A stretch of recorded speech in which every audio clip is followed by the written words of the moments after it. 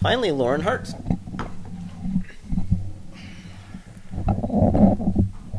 Thank you. So I'm a sub, so if this really stinks, I'm a last-minute substitute. And I also put together this outline in between dinner and now. Not last minute. Well, it wasn't so last minute, but it wasn't as early as some of the other people that I was invited. But that's all right. I'm not taking it personal, Philip. No. So, but this will be different than my last presentation where I had every word picked out. So please bear with me. This is also going to have something in common with the comments made by James Coley. And I'm starting to wonder if maybe there's something in the water at the UNC philosophy department where we both studied. So I'd like to start off by talking about Noam Chomsky, actually, who spoke at UNC recently. I had a chance to be there for some of his remarks. I asked him a question, and I said, how do you envision humanity in 50 or 100 or even 500 years? And his response was that he wasn't terribly optimistic. He was not terribly optimistic because of two things: nuclear weapons and the environmental challenges facing us. So I'd like to just briefly mention those. Nuclear weapons, they're bad. They're really powerful. They have really detrimental effects, and I'll leave it there since we don't have that much time. The environmental crisis, it's also bad. We're in a bad way. We have serious problems that could potentially make this planet uninhabitable for humans. Borrowing also, again, from Noam Chomsky, he said that part of the environmental crisis was related to or largely due to our economic system, which values short-term gains no matter what the long-term effects are, or no matter what the effects are to the health of the system on the whole year. In terms of the environmental crisis, I'd also like to recall something that Paul Watson of the Sea Shepherd Society has said, which is that, with the environmental crisis, we may not be able to head it off. It may happen, and this planet may be uninhabitable for humans, and that may not be a bad thing. So that would be a great thing for other species who are suffering because of our inability to live in a responsible way. So I do have reasons for hope, though, Noam didn't seem to have very much hope, but I do have some hope. And I would say that we should have hope because we can act. And with the knowledge that past social movements have succeeded. And I can't list them all, but I thought I'd mention a few. The abolition of institutional slavery in the United States, for example, the civil rights movement, voting rights and other rights for women, laws to protect children from labor, for example, immigrant rights for immigrant workers, increased animal rights, gay rights, rights for those who are differently abled. So these are all things that give me hope that we can that it's not pointless to act to end nuclear weapons and to try and do something to prevent an environmental crisis. And in fact, I'm not an expert in the nuclear abolition movement, the nuclear weapons abolition movement, but I heard or read recently that landmines and chemical and biological weapons have already had a lot of. There's been a lot of success in outlawing and ending their use. Another reason for hope or motivation for action comes from another person I have a lot of respect for, and that's Howard Zinn. And he has said that, if we don't do anything, we're pretty sure that we're going to get where we're headed. And if we do act, that doesn't necessarily mean that we're going to succeed, but we're not going to succeed if we don't try. And in addition to that, working to improve the world also makes it feels good, or it can feel good, and you come into contact with a lot of great people, and that's what I found personally. And I just thought I'd take a moment to mention a couple of things from my own advocacy work. Do I have time, though? 1 minute. Okay. Well, one of the most meaningful activities I've found is doing leafleting. And I do a lot of it with a group called Vegan Outreach. There's some leaflets back there that I think Brian brought. This is one I hand out a lot called Compassionate Choices. It raises awareness about factory farming or industrial animal agriculture and also promotes vegetarianism. That happens to fit my persuasions, but I mean, you could also leaflet about any other object, and I find that to be a really useful way of reaching out to people. And my impression is that when I hand someone a booklet and they look at it, they have a new perspective, new knowledge on, for example, factory farming because they see the pictures.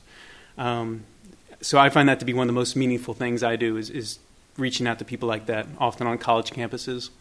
I also have done some work with the Humane Society of the United States, who does ballot initiatives. And this summer I went up to Ohio for a week and volunteered with a campaign there to create new regulations for factory farming. And while I don't know exactly what the Freedom Summer felt like, what it was like to be there during the Civil Rights era, I can say that it was a very powerful experience to be with a group of people in Ohio this summer who were working every day or whenever they could to institute these changes. Quickly, two last points. One is those are two examples of advocacy successes that I've had or things that have really done it for me. There's been a lot of other work that wasn't very meaningful or successful, and I'm just thankful that I found that and would encourage anyone who maybe doesn't feel like they've found that thing that really does it for them, where they really feel like they're making a meaningful contribution, to keep searching, because I think it's out there. And I don't think people in this room probably need to hear this because you're already going to do it anyway, but please vote. It's the midterm elections. Thank you.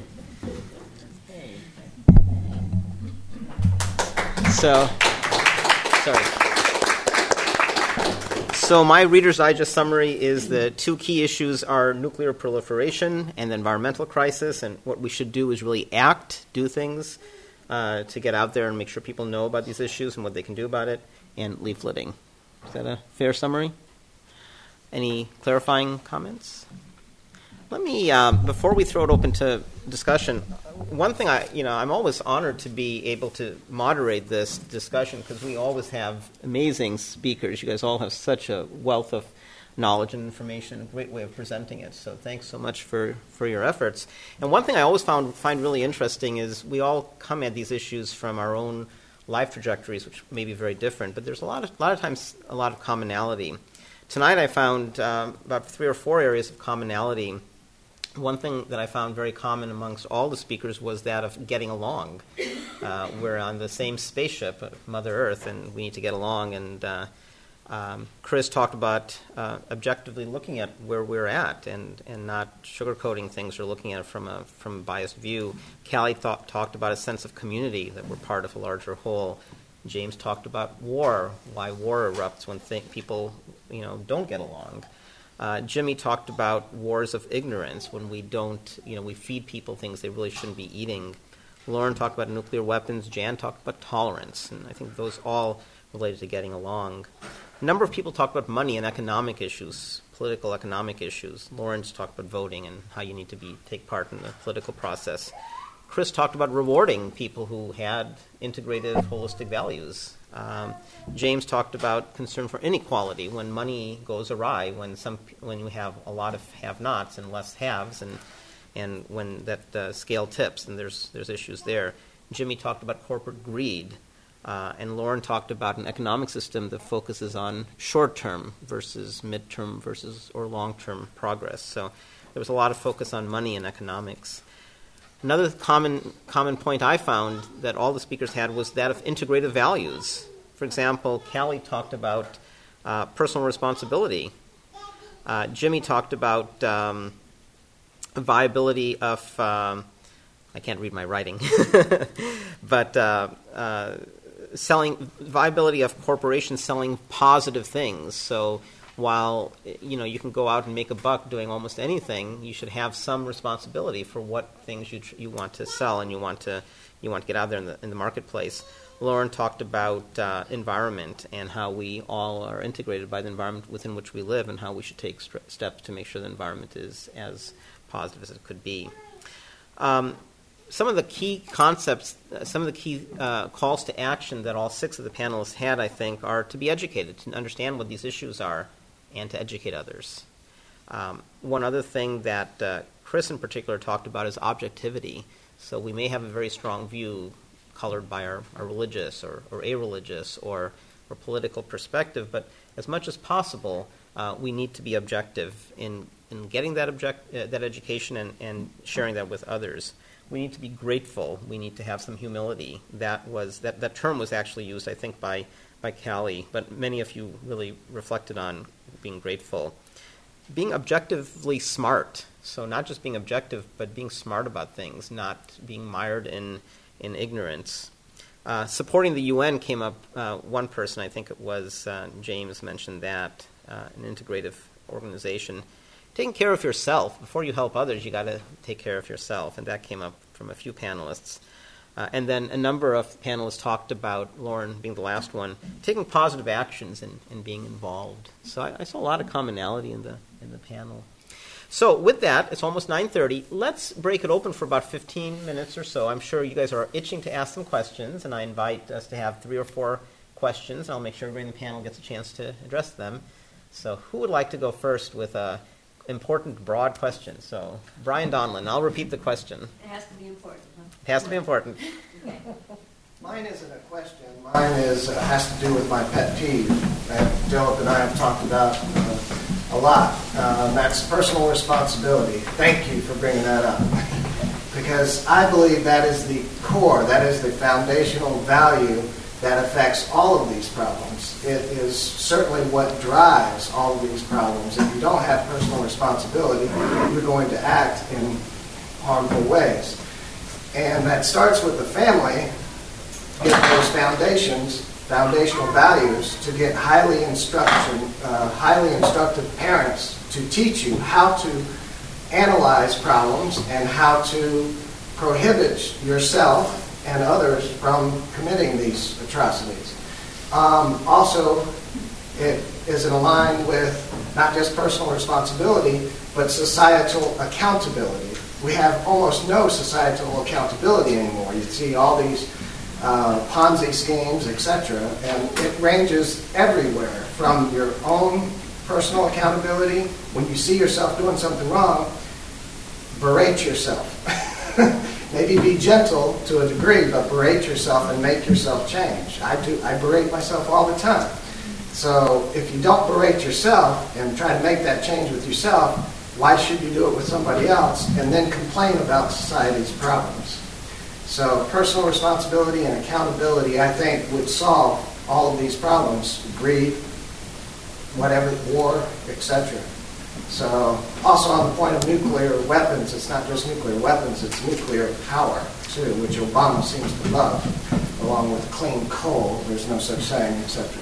So is there a question you want people to address then, or are you just making a comment? The question I want people to address is, what are they doing themselves to act in a personally responsible way? Okay. You may be very personally responsible in one area, but we as humans compartmentalize and don't expand the boundaries of compassion to other species, to other races, or to the earth. Okay, so Brian is asking to amplify the notion of personal responsibility, and sometimes we compartmentalize. We try to do something good, but we restrict just to our family or to people of our nation and or our species. So Brian would like some panelists to address that. How can we, in our own lives, use personal responsibility to further refine our values and improve the way we conduct ourselves?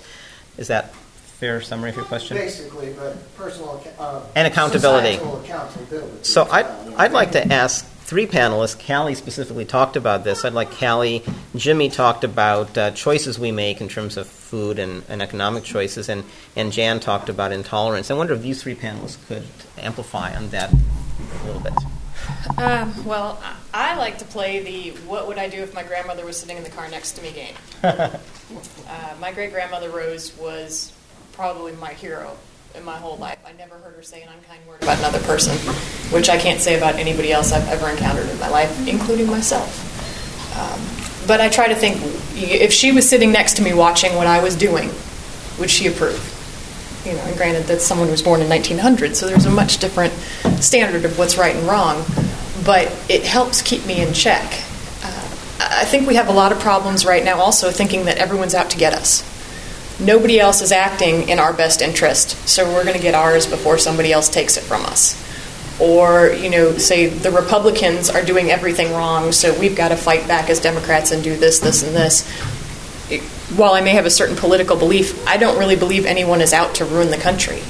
They may have a different way of looking at things, and that's more of the sense of community. When I take the time to know that person and understand where they're coming from, I might be able to find more common ground. And I feel like we're so polarized, like we've talked about here today, that there is that fear that other people want to hurt us, not help us. But when you are part of a family or part of a neighborhood, you think other people in your small area want to help you and are supporting you.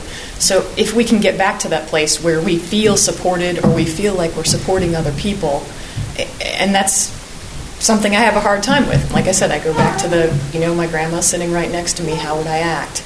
And try to put that on my shoulders. So I'm not necessarily beating myself up. I'm more, striving for this really high standard and setting a goal that I reach for. And it's hard for me to attain, and I don't make it every day, but I do like challenges, and I like trying to be a better person every day, so I try to reward myself when I do good things. Jimmy, can you address Brian's question, please? Well, we all have the ability to make determinations in our life. I think that's a critical part of this self-responsibility. We also have the ability to turn poison into medicine.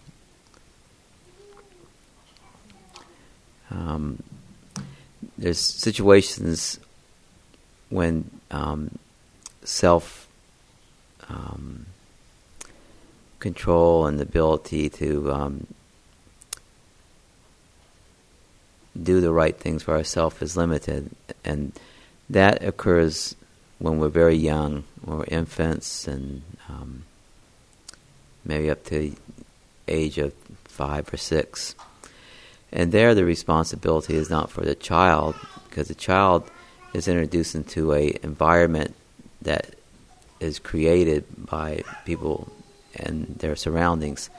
So there we have a responsibility to make sure that children have the best life course advantage at a very early age, because often what a children is exposed to food-wise or environmental-wise affects them throughout their life course. And we very much know now that children that have deprivation early on often go on to have severe diabetes and obesity. Children that are exposed to various toxins will manifest in other ways in their health. So it's important for that responsibility to start with people that have the ability to be responsible, and that's parents and neighbors and community leaders. And that holds true for all groups that are vulnerable populations. It may be children, it may be people in war zones that have a lot of harm inflicted on them through actions that aren't of their own responsibility. So the responsibility, yes, is important, but there are people that are vulnerable that, haven't done anything wrong, that we always have to make sure that, that people guard the health, safety, and well-being of the vulnerable populations. Jan? I think I've heard it said that we've lost our sense of shame, that kids who, cheat in school because everybody's doing it and don't even understand what plagiarism is, politicians who get away with behavior that, 20 years ago would send them into exile for good. I don't know how you go about reinstating that, but it seems to be in many cases that would be a good idea. In terms of personal behavior, what I strive for is trying to listen to the other person, listen to these ideas, try and understand where they're coming from, what motivates them, not have a knee-jerk reaction to an idea that I don't approve of. I like Callie's statement about politicians that you don't agree with. Doesn't mean they're bad people or they want bad things. It's, you may not agree with the methodology and sincerely believe that it would lead to bad things, but it's not the motivating factor. So I think the idea of reaching for some sort of commonality in your relationships, trying to seek a resolution that is agreeable to both parties, not in a matter where you're giving up your beliefs or values, but something that gets you to a position greater than where you started from. Yes, any other panelists? And Lauren, would you like to say something else? Well, I have something to say about it, but first I'd like to say, and this is in a spirit of personal responsibility, that I misspoke earlier when I said that I was a last-minute addition. I was a late addition. And the reason I was, working on my outline after dinner was again an issue of personal responsibility, because the last 2 days when I meant to be working on when I meant to work on this, I was emailing about other topics. That said, I'm glad this came up from Callie and that you asked about, because it's been an issue that's actually been on my mind as I was thinking about what I would say today, and I was thinking back on my own life and some of the regrettable things that I've done and what led to that, and it occurred to me that I wonder how much of that could have been prevented, or if I had a community, or a stronger community where I felt a stronger sense of accountability. But the time in my life when I was doing things that I regret, or more things that I regret, where I felt like, I think that was an issue. And just, I'd like to also express my own struggle for community, and maybe some of you share this, I don't know, but, it seems hard. It seems like our society is set up to break community. It is divisive. It is polarizing, as Rich said. And I think back to my own experience. After my studies at UNC, a couple years later, I went to Denmark for a semester to study abroad. And that is a country of about 6 million people. The state of North Carolina, I think, is between 8 and 9 million. So this is a whole country with, it's much smaller in geography than North Carolina and also in population. And just this, and it's also a more homogenous culture that has been fairly stable in terms of its cultural makeup for centuries. But I had a very real sense there that there was a greater sense of responsibility to others and that there was less divisiveness. And I appreciated that, and I've been yearning for that ever since I left. And the last thing I'll say about this is it seems to me that, who are we supposed to learn community from when those who have come before us, our parents' generation, for example, maybe have faced similar struggles. Oh, and the really last point is just with work. We work, I guess people these days work a whole lot of different jobs over the course of their lifetime, and it seems to me that your work life, which may be 40 or 50 or 60 hours a week, you establish relationships there, and then you're fired or downsized, or you move on to something else, and it seems to me that it's a real struggle to build community with these sorts of factors at play. Hey, how about another question from the floor? Yeah. I have a quick comment and a specific question. So my comment about tolerance is years ago, someone told me, and they didn't mean this to be a good thing, that I was tolerant of everything except intolerance. And I thought that was interesting. made me think about it. Maybe I should be more understanding of people who don't tolerate certain other people. And the other thing that's a specific question is, the way you put it really struck me about the environmental issues, because I was thinking, like, who's the larger organization that's responsible for the world? Well, the only large organization is the United Nations. Do they do much regarding environmental issues, or are they more interested in, like, saving people from earthquakes and things?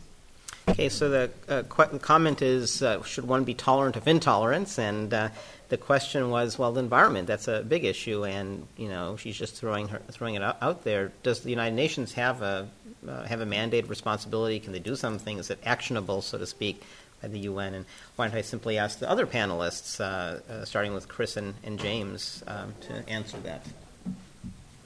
So, James, since the mic's in front of you. Well, I was struck by one thing in Jan's remarks, and I don't mean to say this to catch you out with an inconsistency or something like that. It's just an interesting thing that always arises when the issue, I think, of tolerance and intolerance is discussed in a serious way. Jan, one of the first things you said was that you think a big problem is intolerance. And then later on, you said something about bullying, and you mentioned that when you see bullying, you shouldn't tolerate it. And I agree with you there. But what that brings to light is that you can't just say that intolerance per se is a moral vice. You have to get into the weeds a bit. You have to talk about specifics. You have to come up with some standards that you use to decide what you tolerate and what you don't tolerate, because some things should not be tolerated. So it seems to me a good thing that you would tolerate everything but intolerance, because you should be intolerant of intolerance. Perhaps if the intolerance is a person, like you tolerate everything except people who are intolerant. So how do you separate the person from their views, I guess? So sometimes you're saying you may have trouble separating a person from their views. You may strongly disagree with their views, but you don't want to be intolerant or dismissive or hostile to that person. Is that the whatever? Whatever. That yeah. Sounds good. Yeah, I agree. Whatever. I think everybody else has pretty much summed up the attitude about tolerance and intolerance. It is a logical inconsistency, it seems, to say you're intolerant, that you're not going to tolerate intolerance. But you have to realize, again, there's people behind these statements. There's people, and if you seek to understand people, then it may knock down some of that intolerance, both in yourself and in them as well. People want to be heard. When they're not heard, they get angry. When they get angry, bad things happen. So I think if you learn to listen and try to reflect on what the people have said, even if you disagree with it, I think that's taking a big first step. And I agree with James. There's some things we shouldn't tolerate. We shouldn't tolerate murder. We shouldn't tolerate pedophilia. We shouldn't tolerate all kinds of things. We have jails and places where we put people who want to do those kinds of things. But how we treat the people is something we have to be very careful of always. We have to treat them with some type of dignity and respect, even if their actions don't deem that respect. We should treat them in a way that will bring out their best, not that will make them want to come back with worse. Anybody else in the panel have a comment about that? Jan, you did. Mary's question about the UN and what they're doing with the environment. I can't give you specifics, but I know they do have big initiatives going on in terms of global environmental issues. Somebody's got to take responsibility. Yeah, Chris. Have you ever heard of the IPCC, the climate change agency that the United Nations runs? Okay. Yeah, they're the ones who aggregate reports from all over the world about climate change and publicize that. And those were the people. Some of their people were attacked by conservatives around the world, saying that they were fudging and faking the data, and then some of that was even based on some. So there is an agency in the UN that is looking at environmental issues, and the best they can do is usually to report on issues, because they can't make anybody do anything. There was a big conference within the last few years in Copenhagen, wasn't it, about climate change? And that was, I believe, sponsored by the United Nations, or was done in some way or other through the United Nations. How about one final question? It's a quarter of, so I don't want to keep us much later, but is there any other question from the floor? Is there any Yes, L. Does anybody have any comments about generational differences, the ability of young people the next generation to solve the problems that you all have suggested are problems? So L has asked an interesting question. He wants anybody in the panel to address generational issues. And so is it the case that, we're different, I think all of us here are middle age or so, and is it okay to kind of pontificate and say there's some issues out there, but let's let the younger folks to deal with it? We've enjoyed life. Is that kind of fair? Well, no, I guess I'm saying their culture is a little different than the way we mostly grew up. Right. With the electronic age, and to bundle that with the fact that to solve these problems requires change, and change is probably just a matter of momentum as generations move through. Okay, so the question really is one of change is important for being progressive, essentially, and so what responsibility do my daughter, for example, and the next generation who are coming up? Has anybody thought about or analyzed the abilities and motivation of the next generation to solve these problems? So can the next generation solve these problems? I'll just throw that open to anybody on the panel. Kelly? Because I have no children and really no expertise to comment on this. I just believe in the human spirit, and as long as we're breathing, there's hope. I don't think children are really that well prepared these days. I think there's so much pressure starting from such a young age. They're already talking at college at 2 and your extracurricular activities and you. I don't think people are raised to think of bigger things. But the more I'm involved in organizations like this, the more I see there is a growing number of people who are responding to this and who are raising responsible children and who are educating their children in ways that our schools are not educating. And there are just some brilliant, brilliant minds out there. 20 years ago, I couldn't have even envisioned an iPhone, to make it a simple thing. So who knows what the minds of our children are going to be able to envision to fix some of the problems that we've gotten ourselves into now. It's things that we probably can't even envision. And these minds are going to come together, and the energy that's going to come with them when they get there to create these wonderful things. And so, as long as I breathe, I hope, and I keep optimism that good things are coming. Anybody else on the panel? Jen?